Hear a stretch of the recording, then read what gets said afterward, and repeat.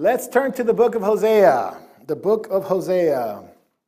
This is the book that, if anything you're going to read about God and his passionate love for his people and the hurt of God and his pain that he suffers for his people going astray, you have to read the book of Hosea. Because it's not so much academic. If you're looking for academic things, I guess you can find them. But in the book of Hosea, you can't get away from God's passionate love for his people. And one of the things it's really interesting is God's faithfulness and the people's idolatry. And that's our message today. God's faithfulness and people's idolatry. And before you can think, well, that's idolatry, it's got to be some pagan symbol you have in your house or a statue that you pray to or something like that. Idolatry, it's much bigger than that. It's much wider than that, and it's not found necessarily in altars or geographical locations. It is found in the human heart. And that is the place that Hosea is going to expose Israel. It's going to expose our hearts. It's going to expose the hearts of those who read it, because you can't get away from Hosea. And we're not going to get into the whole aspect of Hosea today. The first 3 chapters are fascinating. We'll do that next week. But just to give you a background and some of the major themes that you need to be looking at. 2 Timothy chapter 2 is one passage that I would read very quickly. 2 Timothy chapter 2 reminds me a lot, and I think the Apostle Paul, it's alluding to something in the book of Hosea. 2 Timothy chapter 2, verse 12. If we endure with him, we shall reign with them. If we deny him, he will also deny us. If we are faithless, he remains faithful, for he cannot deny himself. Lord, such beautiful scriptures that you've given us about your faithfulness. Help us to learn more about your faithfulness, Lord, and how desperately unfaithful, Lord, we can be and we have been. Please give us, Lord, more grace to be able to be faithful, especially in days like this where people are so faithless and unfaithful. We ask you for your Spirit to lead and guide tonight. In Jesus' name, amen. To look at the whole Bible, it's probably the best way to study it. In my opinion, Christian churches as a whole, in general, do very good about teaching specific doctrines, specific frameworks, specific points of theological points. But sometimes they don't do a very good job of explaining the whole plan of God, because it's there in the scripture, from Genesis to Revelation. The headphones, as we talked about it in our church, listening to both. And it's to understand the prophets, is to understand in what context do we understand each individual verse, each individual book. Where is that book located? Is it in the Old Covenant? Is it in the New Covenant? How do we interpret the Old in light of the New? What's the whole plan of God from Genesis to Revelation? Where are we going? We know where we've been. If we read the Old Testament, we know that the scriptures are there. But where are we going with this? Where is the plan of God? What is the ultimate result? And we have to look at the whole Bible. And we have a term. It's a theological term, but it's not that hard to understand. It's the meta-narrative. Meta means a lot, and narrative, it's the narrative of the scripture. What is the meta-narrative? What is the purpose of God's word, the entirety of it? Looking at the Bible from a whole perspective, not individual verses, not individual theological points. And when you do that, a lot of things begin to make sense, because we have to understand Hosea in the context of the whole Bible. Where is Hosea? Where is he writing from? Who is he writing to? What time is he writing at? These are things that are important to understand, because many people will take the Old Testament prophets, specifically the minor prophets, and begin to apply what they say to the nation in which they live. And one example would be some of the things Amos, some of the things Zephaniah, or even Hosea says about their own government, their own political leaders, and they begin to say, well, see, that's for us right there, and they begin to apply that to the nation of America. And you have to remember that in Israel, the government, the judicial government, and the religious authorities were one and the same, meaning that if you were born into Israel, you were born into the state, you were born into Judaism, you were part of the Jewish people. That was all the way up to the Old Covenant. In the New Covenant, it's not like that.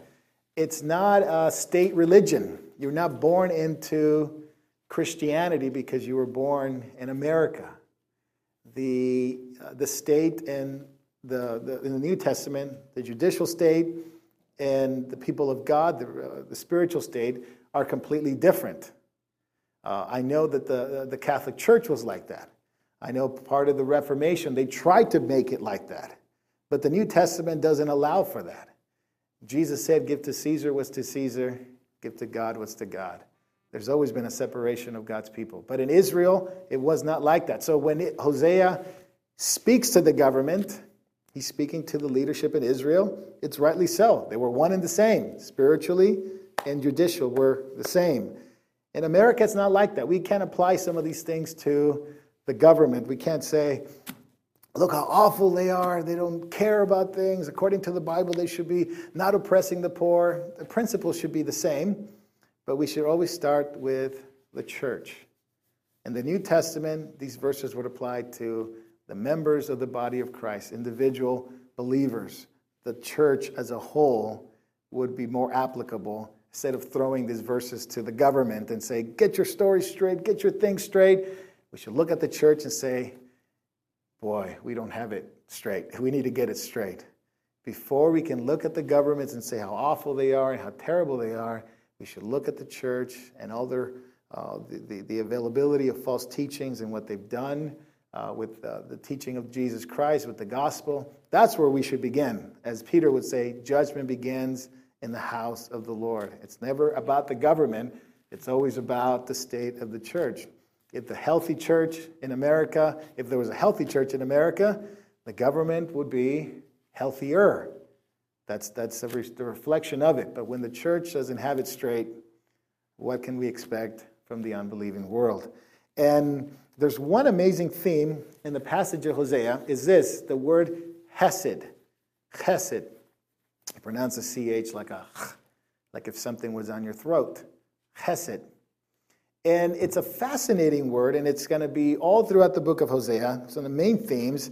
It's a difficult word to translate from English, and I'll do my best because we need like 5 different words in English to describe such a beautiful word in Hebrew.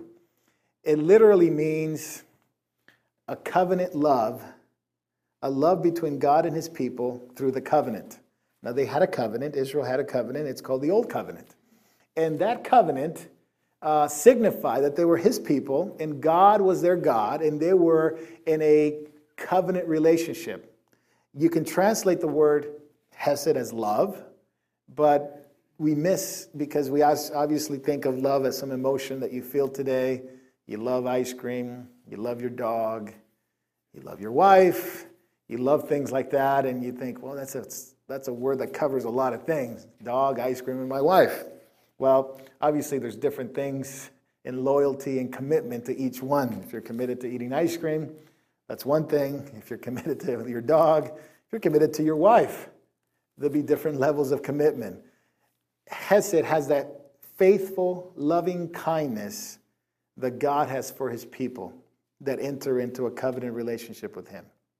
It's a long explanation of a simple word, but try to explain agape or charis in the New Testament, love and grace. It's very difficult to just say love and grace because it means it has so much deeper meaning. Therefore, hesed in the Old Testament has the idea of loyalty, commitment, faithfulness, not an emotion, but a sticking to it despite the circumstances. There's a long explanation, but that's what it means. It's translated different ways in the Scripture. The steadfast love of the Lord never ceases. His mercy never comes to an end, right?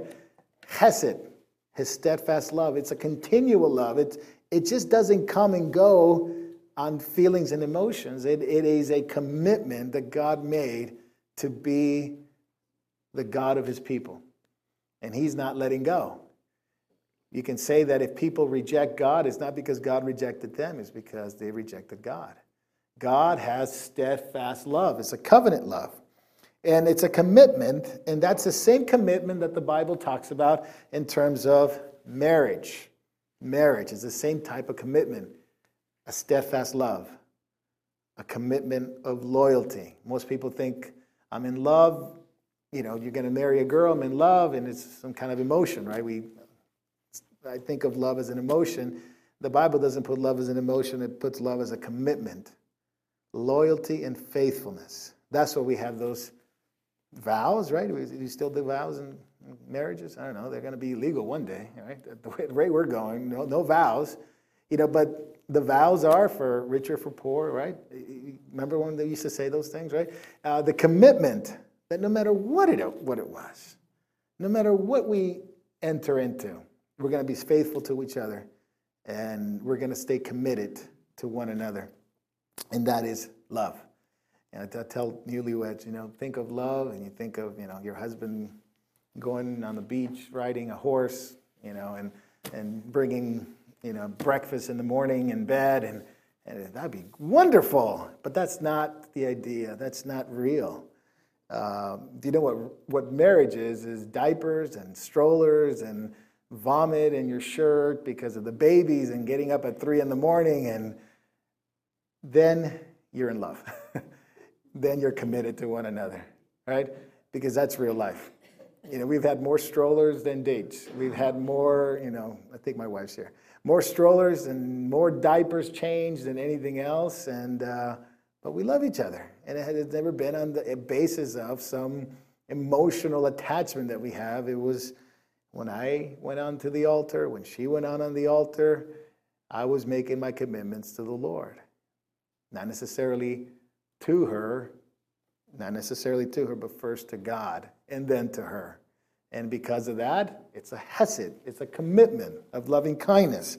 And Hosea had to experience this. We'll get to that next week.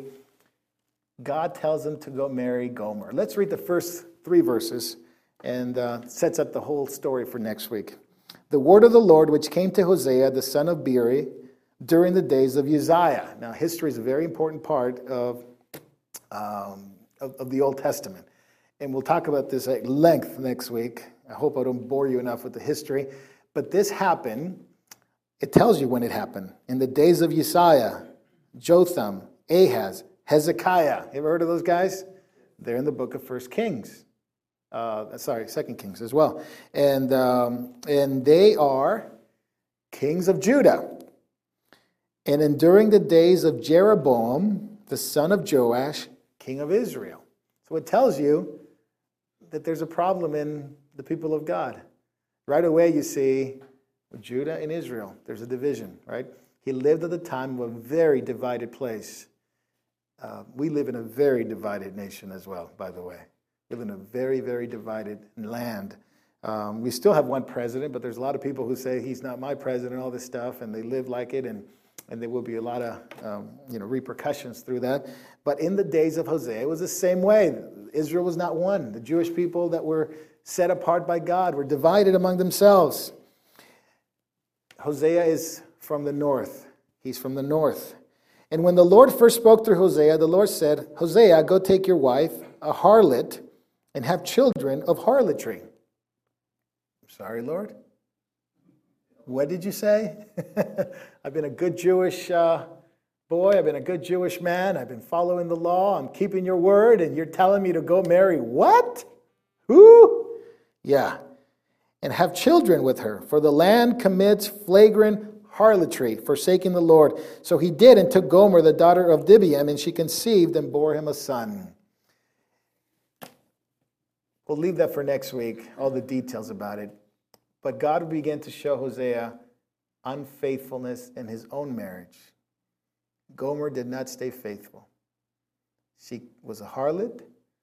He married her, and he went out. She went out of the marriage several times.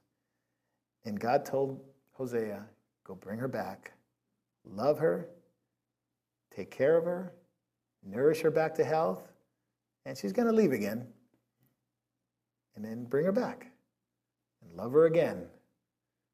And that was Hosea's task. Now, Hosea, if you know how to love somebody like that, you're ready to preach. From chapter 4 to the end of the book is Hosea's message of what he learned in the school of the Lord.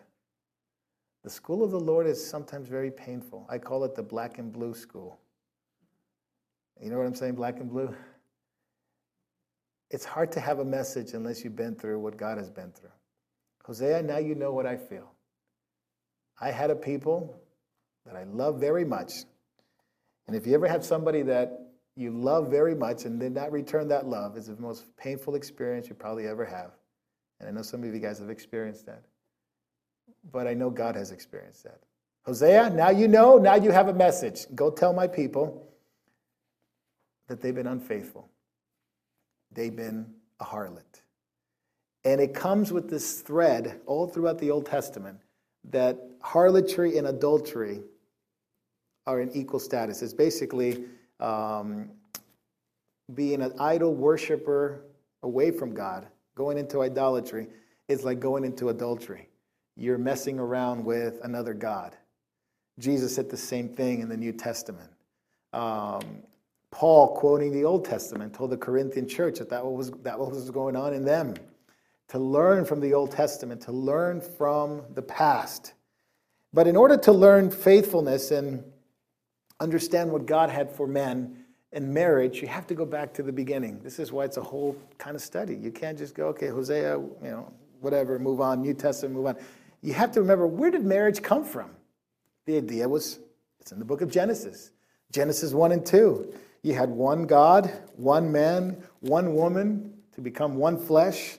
And you have one story, and this thread continues throughout the whole Bible that they need to be one. One. And the word, again, don't want to confuse you too much with Hebrew today, but achad, a oneness, where two can become one person. And in marriage, it mirrors the perfect oneness of God. Hear, O Israel, the Lord is one. Achad, a oneness. A multiple oneness, a component, right? God is one. Married couples, in this case would have been Adam and Eve, they are one. The two shall become one flesh. It's a plural within the unity. And this is God's means throughout the whole Bible. They are individuals who don't lose their individuality, but they are in unity in marriage. That's what God began. So to understand Hosea, you have to understand the meaning of marriage. What did God mean when it says, Hosea, your people, your wife, it's like Israel? Well, what was she doing that Israel was doing? They were becoming a harlot. Gomer was an immoral woman. But is God going to cast her away? Not Israel. God was going to bring her back and love her back, despite the fact that Israel kept going away and away and away from God. Unfortunately, most of the Jewish history is like that. God has loved them, God has been faithful to them, and the Jewish people have been stiff-necked and gone away from God. But even at the end of the book, even at the end of the Bible, you see this beautiful story of Revelation, where it ends with the wedding. Begin at a wedding, you end at a wedding. It's God's picture for us to understand what he wants from us. This is not academic. We can talk about all the academic stuff. We can talk about theology. But Hosea is not about that. Although you can make a lot of interesting insights and things like that from the book, you have to realize God's relationship with us is as of a marriage. He wants us to be united with him. Now, we'll talk about that in a moment, because in the Jewish wedding, we talk about this part called the sanctification. The Kudashim, Kadosh. We would have seen Kadosh. It's another Hebrew word, yeah. The word Kadosh just means holy.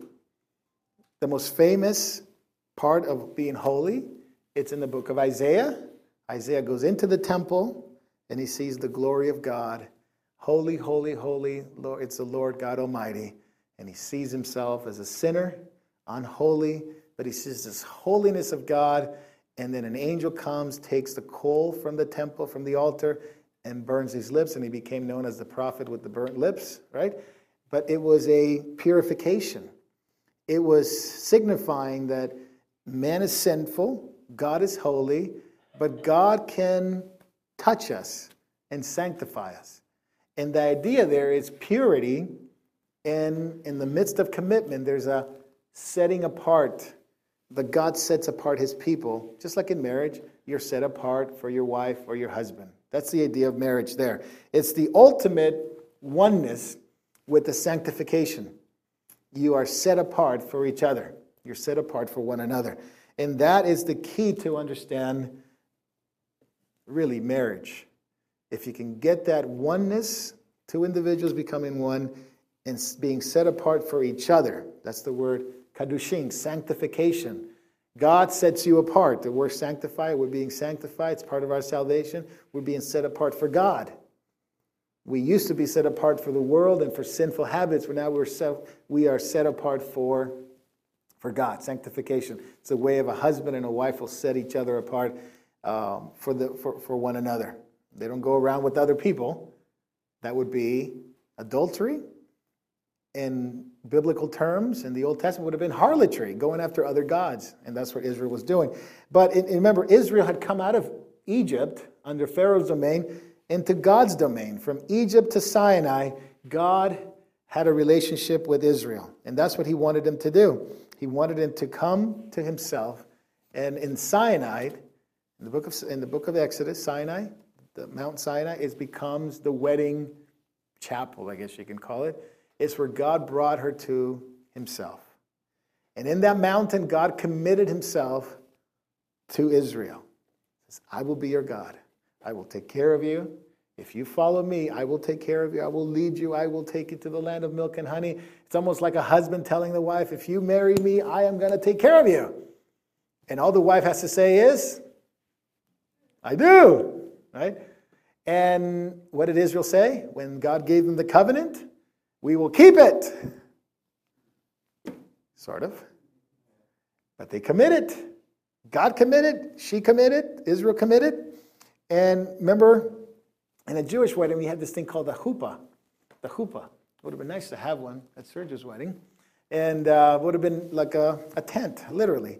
And the idea comes from when God brought them to Sinai. On the mountain, God gave them the law. They said, yes, we'll follow the Lord.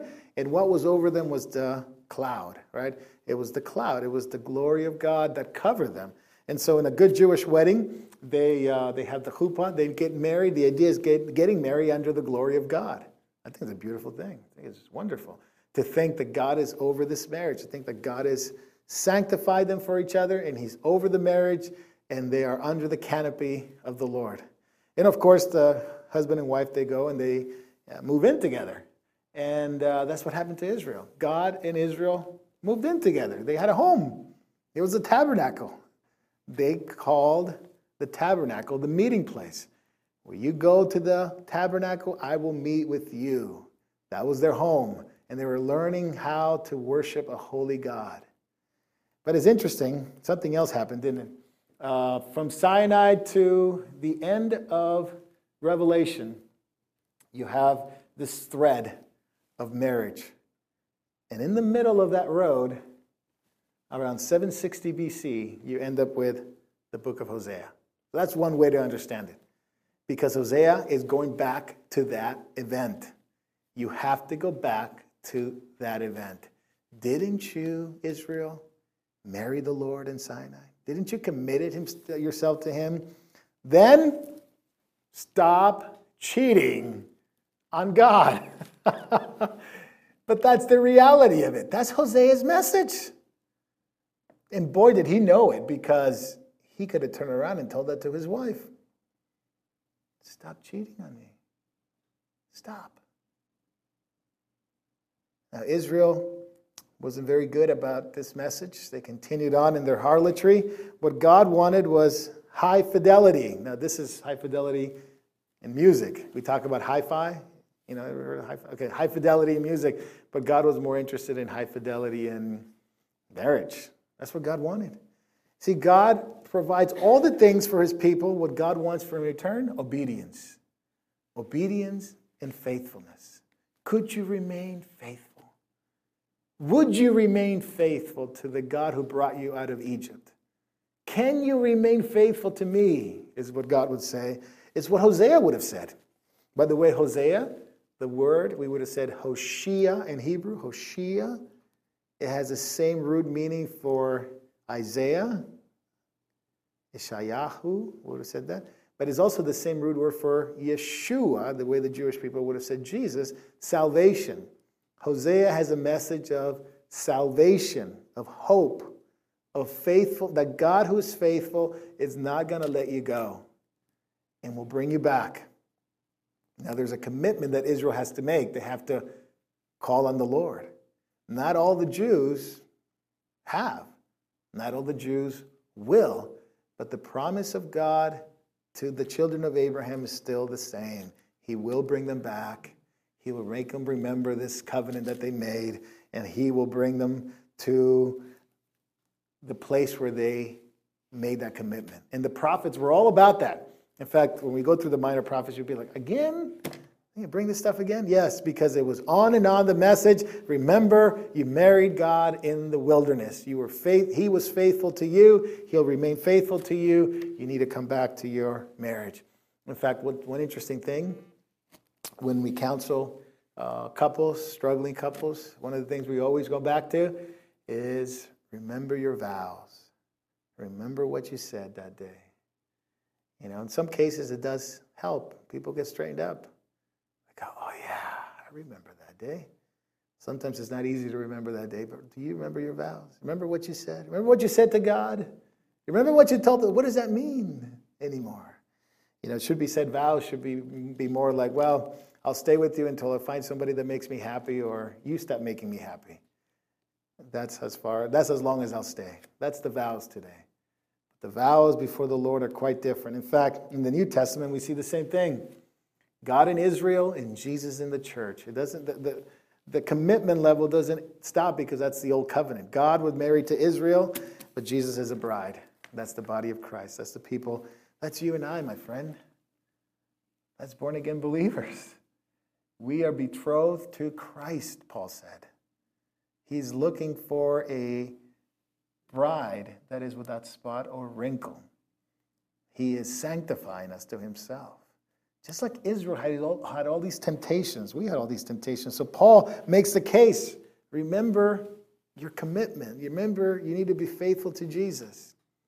Especially in the book of Corinthians, in the two letters to the Corinthians. At the end of the Bible, you have this city. Remember what the city's called? The city's called a bride. A bride. It was a perfect cube. Remember, it was 1,500 miles. We talked about that when we talked about the New Jerusalem. 1,500 miles cubed. It would remind any Jew about the tabernacle was cubed. The Holy of Holies in the temple was cubed. Thus, closeness to God, relationship to God, commitment to face with God in those places, the Holy of Holies, the tabernacle. Well, the closeness to God's going to be forever in the New Jerusalem. And she's a bride. So it's almost like John can express really what's coming down. It's a city that's so beautiful and is connected to the people of God, the bride. And so it's almost trying to explain this wonderful city coming down, and the people in it, they're going to populate the city, are his bride. And John says, it's like a bride. She makes herself ready for her husband. And so when we look at Hosea, we have to look at it this way. Does anyone here wear bifocals? Does anyone wear? Okay, very good. One example. We need to have bifocals. Scott, you too? All right. We need to have bifocals when we read the Bible. Now, it doesn't mean you go get one tonight or prescription. But what I mean by is you have to read Hosea and understand what it meant for the Jewish people at the time that Hosea was writing to.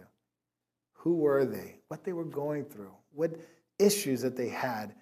And then you just lift up your eyes a little bit, and then you see believers today and the application for us today. Remember, it was written to them. It was not written to us. We can't apply every single one of those things specifically because it's not to us. I didn't live in the 8th century in Israel, but it was written for me. It was written for us, says Paul the Apostle. All these things were written for us, that through the learning of their mistakes or difficulties or trials, you may have hope to see a God who's faithful, to see a God who doesn't give up on people, to see a God who's willing to go and persevere through people's sins and idolatry and immorality and win them back. Now, there's got to be a response from people. Israel did not respond very well. And there were times of goodness, there were times of disobedience. More times of disobedience than not, if you think about it. But they were God's chosen people. People say, what? I mean, aren't they privileged? Chosen in the Bible doesn't ever mean it's easy. It's not talking about a superiority complex. Israel wasn't superior to other nations. If you read what Moses said and what the prophets said, they said, I didn't choose you because you're great, you were awesome, you were holy, you were some great people. I chose you because I chose you. I love you. I wanted to bring a nation into this world that is going to communicate my message in a vehicle to the whole world of who I am and my plan of salvation. That's the chosenness of Israel. It did not mean that every Jew was going to be saved. The choice was not for salvation. You obviously saw several Jewish people, the Hebrew people, the uncircumcised of the heart, as Jeremiah called them, not obtain what they were separated for. But they were chosen to communicate the gospel in the Old Testament sense. They were chosen to be the bride of the Lord, the bride of God, the bride of Yahweh. They were committed to, they were chosen to be this privileged nation that had this relationship with God. And it was a beautiful thing. If you think about Abraham, God chose one family, right? Or one man, I should say. One man, one family, one tribe. They became 12 tribes. They became a nation. They became a kingdom. They became a great number of people, fulfilling Genesis 12's promise. And he used them to be the vehicle to bring the Messiah through that nation. And it was one nation among all the other nations. He chose them. And you can say, what a privilege. Yes, it is a privilege, but you know what? They've had it the worse than any other nation, worse than any other people. The suffering, the difficulty, the persecution, the Holocaust, the Inquisition, what they've gone through in the pogroms in Russia and in Europe. You would say, well, so much for chosen. Yes, because chosen is a burden. It's a burden to carry, because to know God means that there's a responsibility to do as He commanded us to do. And as believers today, we have the same responsibility. As God's chosen us in Christ to bring the body of Christ into the world and be the light of the world, there's a responsibility to make Him known. And Israel had that. But broken promises. Does that mean they're gone? They're done? No. It means that Hosea has a message. And he's a northerner. I mean, if you think about it in American terms, Civil War, remember the Civil War? You weren't there, but northern, right? The North and the South, there was a stigma, right? The North was known for some things, and the South was known for other things. And Hosea was a northerner. What that means is he lived in the time where the two kingdoms were split. That was a terrible time, because they'd enjoyed about a good 70 years between David and Solomon of peace. But if you read Kings very carefully, Solomon began to really become a tyrant to the northerners, to the northern Israelis, northern Hebrew people. He began to tax them. He began to work them. He began to be such a tyrant that by the time his son came on, Rehoboam, it was more like slavery to the northern Jews. And it got so bad they didn't want to be part of the kingdom anymore. And of course, they didn't do so well either. But it all began by the breakup of this beautiful nation that God has chosen them to be the bride. They began so sinful and so, the northern kingdom didn't do well. And they set up for themselves. And this is where it gets really, really into the idolatry. This is the second theme. And so we have Hesed, marriage, and now idolatry. Idolatry becomes this theme in Hosea that you can't miss, because it's idolatry that brought them to the point. The northern kingdom, which Hosea lives in the northern kingdom, he lived at the time, well, about 10 years after Amos. Amos would have been preaching in Bethel, which is just north of Jerusalem, that green part, northern part, southern part of the green part. And he would have been preaching there to the north. But Hosea would have been preaching there to the northern kingdom right before Assyria came and destroyed them. And it was sort of the last message that God had for Israel. Assyria's coming. Repent. Though you've been away from me, you need to come back to me. You've been away from me as an adulterous wife, you need to come back to me. And maybe that message today needs to be said in the church. The church needs to come back and repent. Then Jesus said that to the church of Ephesus. Then Jesus said that to the churches in the letters in the book of Revelation, to come back, to repent, to Laodicea, even the most backslidden, terrible church that there was. He says to them to come back and repent and do back the first works. Go back. Come back. I will give you eye salve. I will clothe you again. I will take care of you. You'll sup with me, Jesus said. But it was an interesting thing, because remember the story of the Sinai, the marriage in the Sinai. It's such an incredible story, because you think about how long it took for them to be unfaithful. Moses is up there with the tablets of stone, and God delivers this powerful message to Moses spoke to God face to face, and he comes down with the tablets. And as soon as he comes down, they're committing harlotry and whoring around this golden calf, which, by the way, the golden calf had issues going back to the northern kingdom. They set up two, one in Dan, one in Bethel. One in Dan, one in Bethel, north and south of the northern kingdom. Jeroboam, the king, did this because he didn't want them to go back to Jerusalem to worship God. And he actually said, these are your gods that brought you out of Egypt. Now, what can possibly enter a man's mind or a woman's mind to say, God delivered us from Egypt, but these are the ones that delivered us from Egypt? How do you correlate the two? Because adultery and sin and idolatry blinds you to the point where you become deluded in your thinking.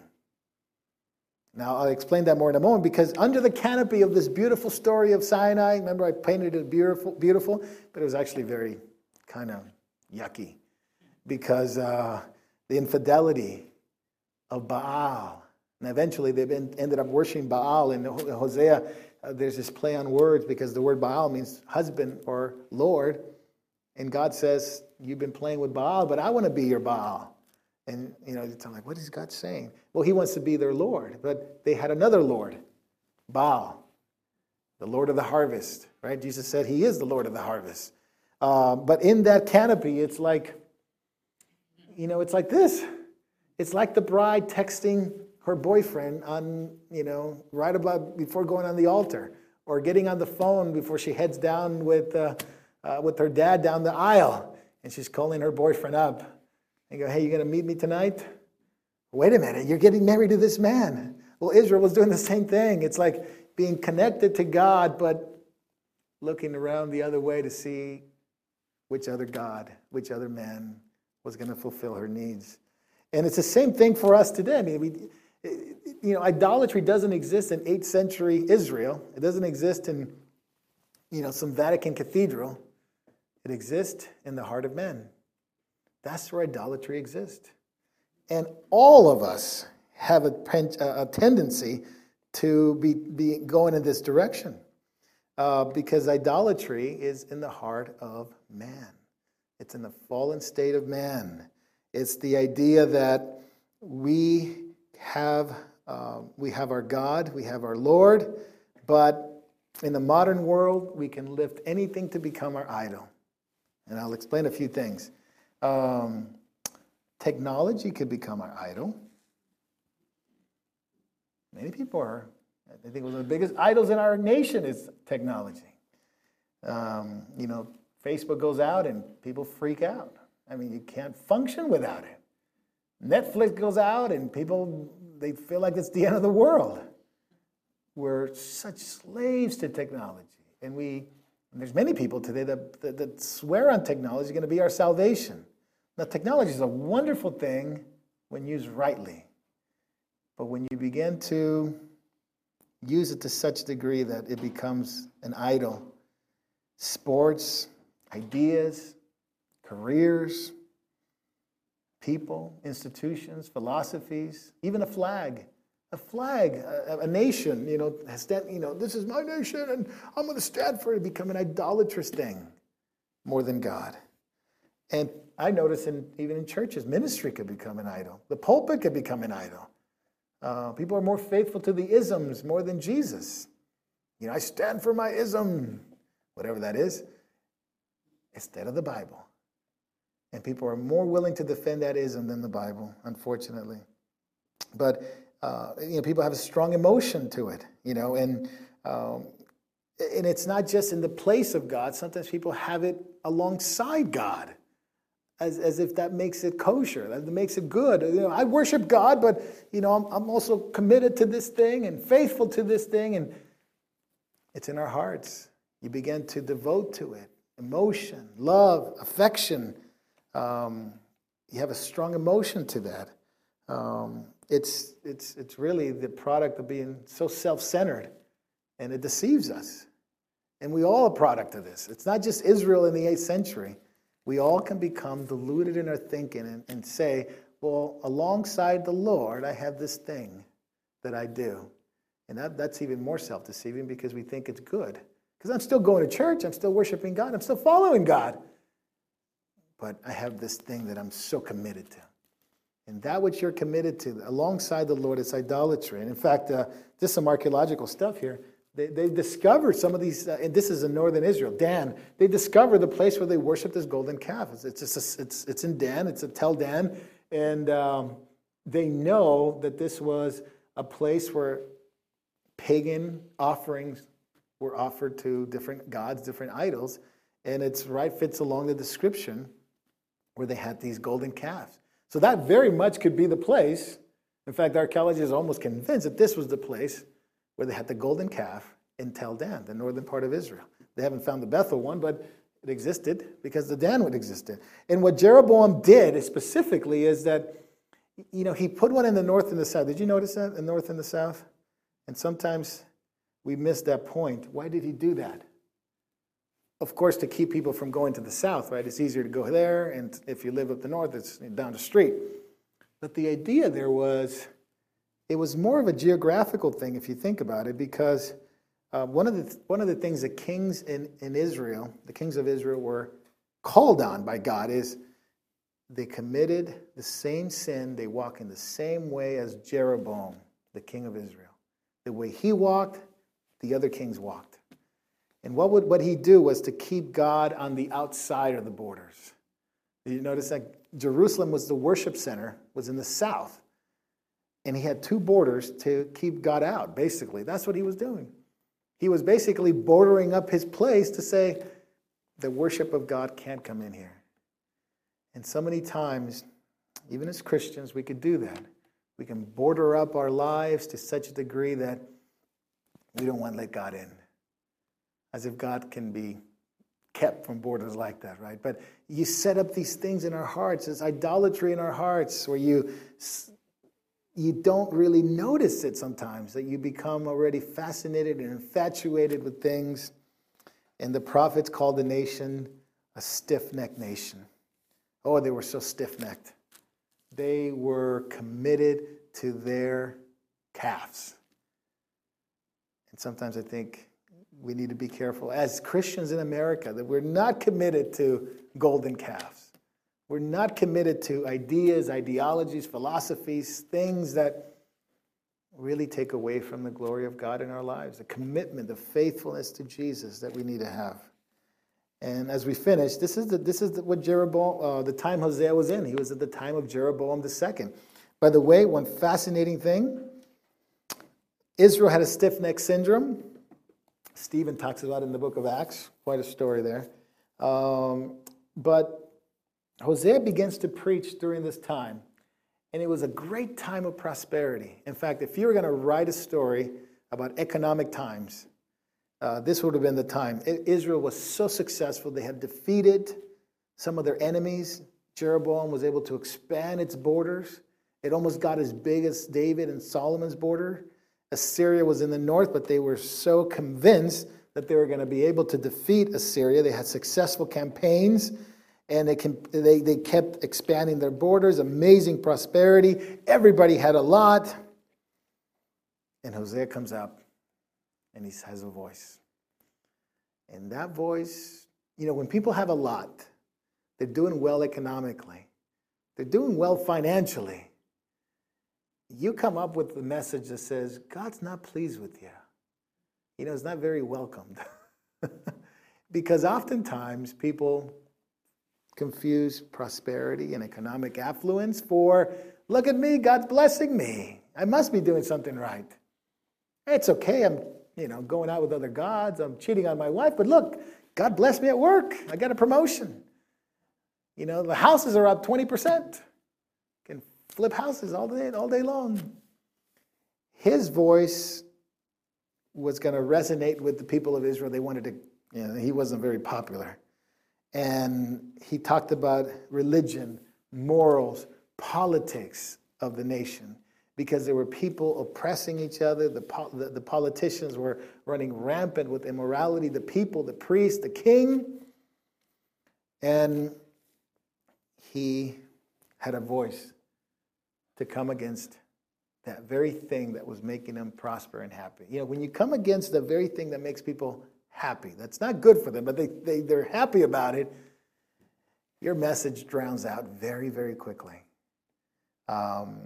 It's really hard to teach and preach against prosperity because people love it. And people are confused that prosperity is actually from God. Now, in normal circumstances, in rightful circumstances, God does bless and give people an opportunity to grow. And we've seen it all throughout in history, where people become believers and automatically they prosper. Just the very fact that they don't spend money in beer, they prosper. Or cigarettes or weed. And then all of a sudden, hey, I got more money.